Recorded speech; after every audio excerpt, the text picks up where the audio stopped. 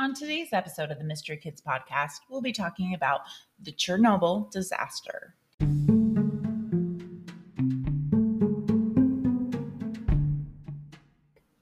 Welcome to the Mystery Kids podcast.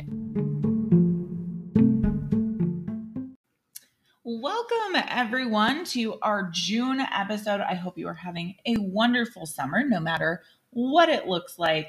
I hope it's been a great one. So we are here today, and I'm so excited about this episode. It's one I've wanted to do for a long time, but there's a lot to it. So we gotta hurry and get down to it. But first, the birthdays.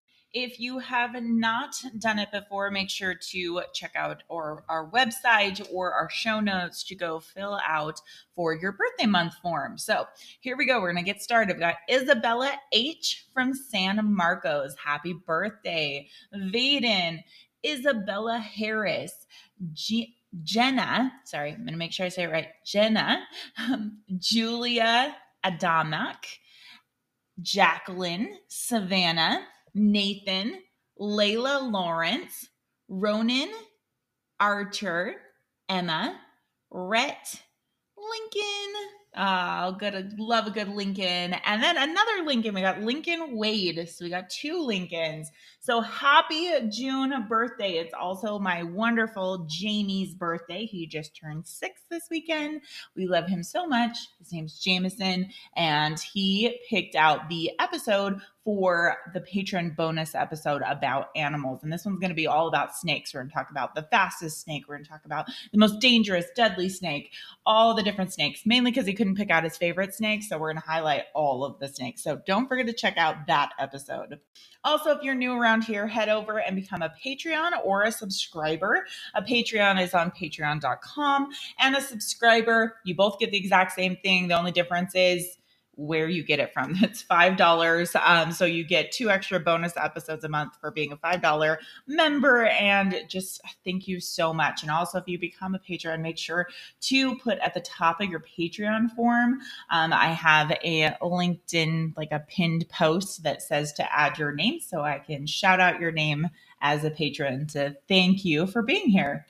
We did get several new patrons last month. So thank you. We appreciate every single one of you for keeping this podcast going. And your 2 bonus episodes should be up pretty darn quick. This month is going to be about the missing white bird, which is not what you think it is. And then the snakes episode that was prompted by Jameson for his birthday. So go check those out. All right, let's get started on the disaster of Chernobyl, because this is going to be a fun one, but also kind of crazy. Now, the premise of the Chernobyl disaster is that it happened. It was a nuclear disaster that occurred on April 26, 1986. And this happened at the Chernobyl nuclear power plant in Pripyat, Ukraine. And at that time, the Ukraine was part of the Soviet Union. So this disaster, it affected hundreds of thousands of people. And it was one of the worst accidents of a nuclear power in our history. So this one is just, it's got a lot to it, and it's a sad, interesting story, and also the effects that lasted until this day. I mean, this didn't just affect 1986, this affected generations of people, but also this is still a zone that is completely cleared today. And I find it absolutely fascinating, but also it's kind of creepy if you look at pictures today of what it looks like, because it's completely deserted. People literally had to run and leave and get out of there, and were not allowed to go back for anything they had there. So let's jump into the timeline, the story of what happened for the Chernobyl disaster. Now, according to kids.kittle.co, all about the Chernobyl disaster, this event was one of the worst accidents in the history of nuclear power. It was rated at a level 7, which is the most severe level you can get on the International Nuclear Event Scale. Now, the only other accident with another level 7 rating is the Fukushima accident, which happened in 2011. Let me check that out for sure. Yes, March 11th, 2011. And that's when there was a tsunami in off the coast of Japan. And so this Fukushima nuclear power plant was hit. And so they had to leave the area. Craziest thing, I remember my cousin was there during that incident, and oh my gosh, it was crazy because that one was in my lifetime. This one was just out of my lifetime by just a couple years. I just barely got out of the Chernobyl. But it is crazy when a natural disaster happens while you're alive and you can actually remember it. Absolutely crazy. So because the reactors on this nuclear plant had no containment building to keep the radiation in, radioactive fallout drifted over parts of the Western Soviet Union, Eastern Europe, Scandinavia, and the UK, and the Eastern United States. Large areas of Ukraine, Belarus, and Russia were badly contaminated, and about 60% of the radioactive fallout landed in Belarus. Now, that means about 360,000 people needed to be moved to other places where they could live after the incident. In addition, many people suffered long term illnesses, and some people were even diagnosed with thyroid cancer and acute radiation poisoning after the whole incident. No, I may not be very good at explaining this. That's why I'm taking it from like the kids' dictionary, because this for me is I don't understand nuclear power. This all goes way over my head. But here we go. So before the accident, there was an actual planned power reduction. By the beginning of the day shift, the power level had reached 50%. Now, following this, randomly, one of the regional power stations went offline. It was then requested that the further power reduction would be postponed. Now, despite this request, the reduction and the preparations for a test that was happened kept continuing. Now, the accident occurred when the fourth reactor suffered a huge power increase. Now, this led the core of the reactor exploding. The explosion was so powerful that it blew the 1,000-ton steel lid off the reactor. A 1,000-ton, not 1,000 pounds, 1,000-ton steel lid off the reactor. So this was a massive explosion. Now, due to this explosion, large amounts of radioactive material and fuel were released. Now, this caused the neutron moderator made of graphite to start to burn. The fire caused more radioactive fallout to be released, which was carried by the smoke of the fire into the environment. Reactor 4 was covered by a sarcophagus made of steel and concrete to stop the escape of more radiation from elements such as corium, uranium, and plutonium, as well as radioactive dust. The sarcophagus was covered in 2016 with a new safe confinement structure. So they basically put a sarcophagus, a coffin, over the top of it, made of steel and concrete, to make sure that no more radiation will leak. And one of the biggest problems about radiation is you can't see it. This is not the same as a fire, a tornado, a hurricane. Like, you can see those things happening. You cannot see radiation. So you could think, oh, well, everything seems fine and dandy, but you go around with one of those like little radiation machines and it's just going off like crazy. So that's one of the scariest parts is this happened, but people wouldn't be able to recognize the leak unless there were the systems and the programs in place to be able to see it. Now, according to history.com, it goes into the safety test. Now, that's what set the stage for the meltdown. So they were literally doing a safety test when this happened. And it's interesting because they go into the timeline of talking about how on February of 1986, so the exact same year, just a few months before, a Soviet official is quoted saying that the odds of a nuclear meltdown are 1 in 10,000 years. By this time, the Chernobyl site contains 4 1,000 megawatt reactors plus 2 additional reactors that are under construction. So, how did the safety test go down? This was April 25th at 1 a.m. So, just a couple months later, 1 a.m., Chernobyl's operators begin reducing the power at reactor number 4 in preparation for the safety test, which they have timed to coincide with a routine shutdown for maintenance. The test is supposed to determine whether, in the event of a power failure, the plant still spinning turbines can produce enough electricity to keep coolant pumps running during a brief gap before the emergency generator kicks in. Now, this is the thing that brings its whole demise down. Literally a safety test brings it completely down. So I'm just gonna go with my gut here and say it didn't work, but I'll tell you the whole story. Maybe you can figure that out for yourself. So this was at 1 a.m. This happened. At 2 p.m., so not 2 a.m., 2 p.m., reactor number 4's emergency core cooling system is disabled to keep it from interfering with the test. Though this doesn't cause the accident, it actually worsened the impact. Now, around the same time, the tests and the shutdowns are temporarily delayed to accommodate the region's power needs. So I don't know if that was coincidence, if it was an accident. Basically, things got shut down, which made it even worse.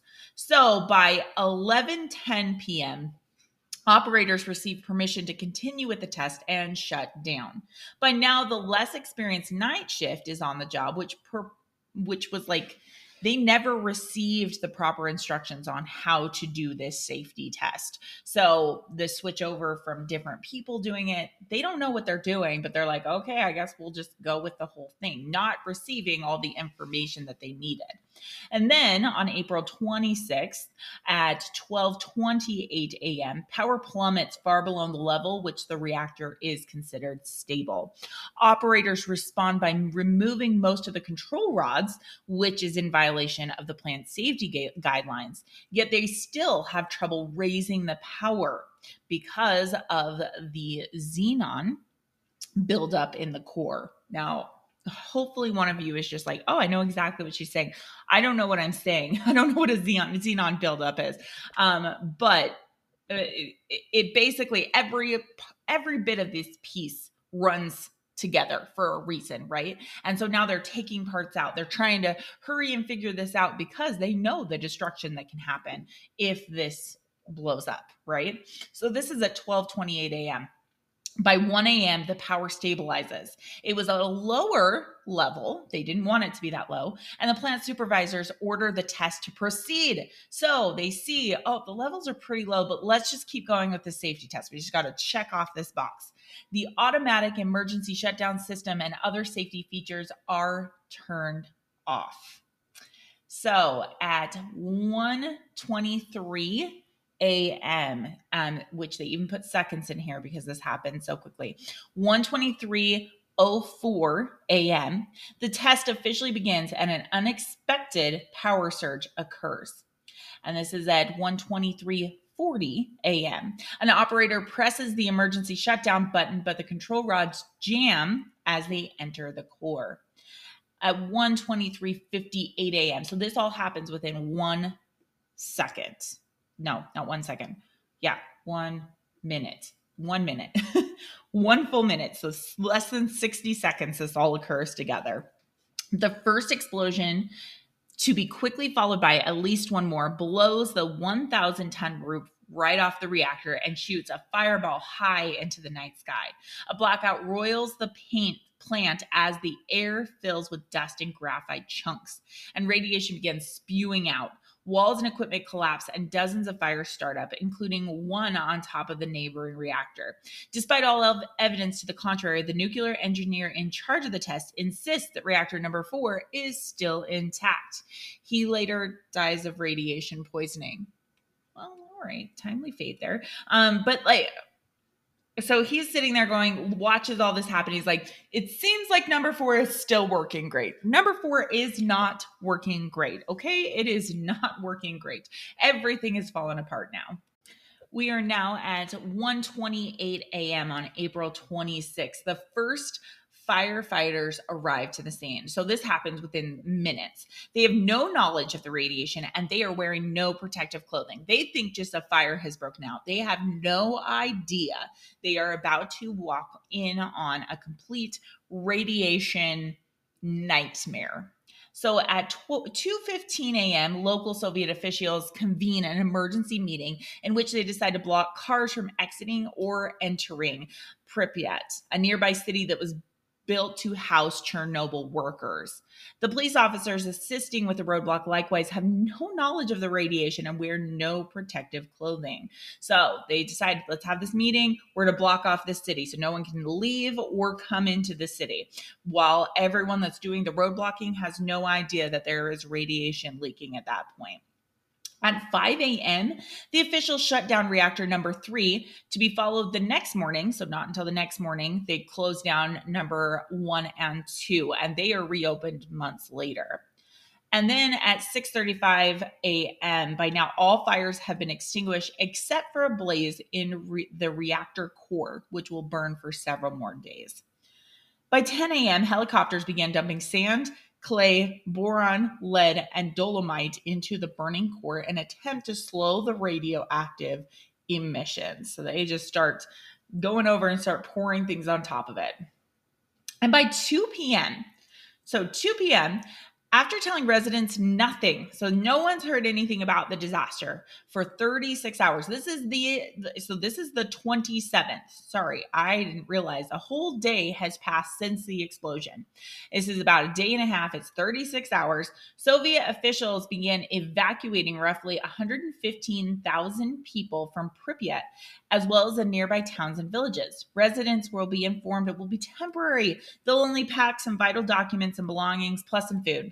Soon after, an exclusion zone is set up around Chernobyl that prevents them from ever returning. So they didn't even tell the people like exactly what was going on. They just said, you're just going to pack a few things. This is just temporary for your safety. We'll be right back. They were never going to be right back.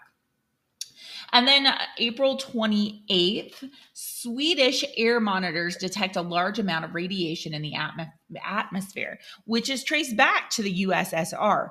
Soviet officials admit now there's been an accident, but they falsely state the situation is under control. So now a whole different country, Sweden, is like in the air and going, oh my gosh, you guys, there's radiation everywhere. And the USSR is like, no, we're fine. Everything is under control. Then by April 29th, a spy satellite is sent and photos provide U.S. officials with their first glimpse of the devastation wrought by the Chernobyl disaster. May 1st, Soviet officials refused to cancel the May Day festivities in Kiev, even as radiation continues to be released. May 4th, liquid nitrogen is pumped underneath a dead reactor in order to cool it. Other aspects of the cleanup, which involves up to 800,000 workers, including bulldozing, contaminating the villages, shooting contaminated pets and livestock, and burying huge amounts of contaminated topsoil. So they start this massive cleanup within a week and a half. May 6th, radioactive emissions drop sharply, possibly because the fire in the core has finally burned itself out. Meanwhile, Soviet officials finally closed schools in Kiev and advised residents to stay inside and not eat any leafy vegetables. So it's now taken them a week and a half to tell the residents they're not allowed to go outside anymore and not to eat, because at that point in time it wasn't like they went to they actually made most of their own groceries. So now they're like, by the way, your broccoli you just grew out of your own garden, don't eat that, okay? That might be real bad for you. Then May 8th, the workers finished draining about 20,000 tons of radioactive water from the basement undercore. Absolutely crazy. So now, even till today, they are still trying to do things to get this back in line because there still is radiation in the area. This happened almost 40 years ago that this was dealt with, and they are still dealing with it. The thing that makes me most sad is that they didn't tell the people that lived there. That just makes me so sad. They felt it was more important to cover it up than to tell the people what was actually happening. So according to a 2005 report, it tells that there were 56 direct deaths. Of those, 47 were accident workers. and 9 were children who died of thyroid cancer. The report thinks that up to 4,000 people may die from long-term diseases relating to the accident. But there's other estimates that range from 4,000 to 27,000, because it's really hard to determine if someone ends up with cancer, if it came from, because they were in a radiation zone, right? There's even more like estimates that have come up that there's between 93,000 and 200,000 people that died as a result of this disaster. And how many would have been lessened if they would have said, this is bad, we got to get people out of this area immediately, and actually went through the safety protocols that they were supposed to. One great thing that came out of this is that there are even more protection and laws and things that are in place to make sure that safety protocols are being followed. Because I will say, even though the one in Fukushima happened, it did not have this crazy of an effect, because they went directly to their safety protocols and what they were supposed to do to evacuate people and get people out of the area right off the bat. That's not to say that there's not going to be long-term effects from people that were in the area when it happened. Absolutely crazy, and definitely one of the worst accidents in history. Maybe not by sheer number of people that died, but the fact that it's something that people around the entire area, in such a large area, were affected by. I hope you have a fantastic summer, and we'll see you next time on the Mystery Kids podcast. Thanks for listening.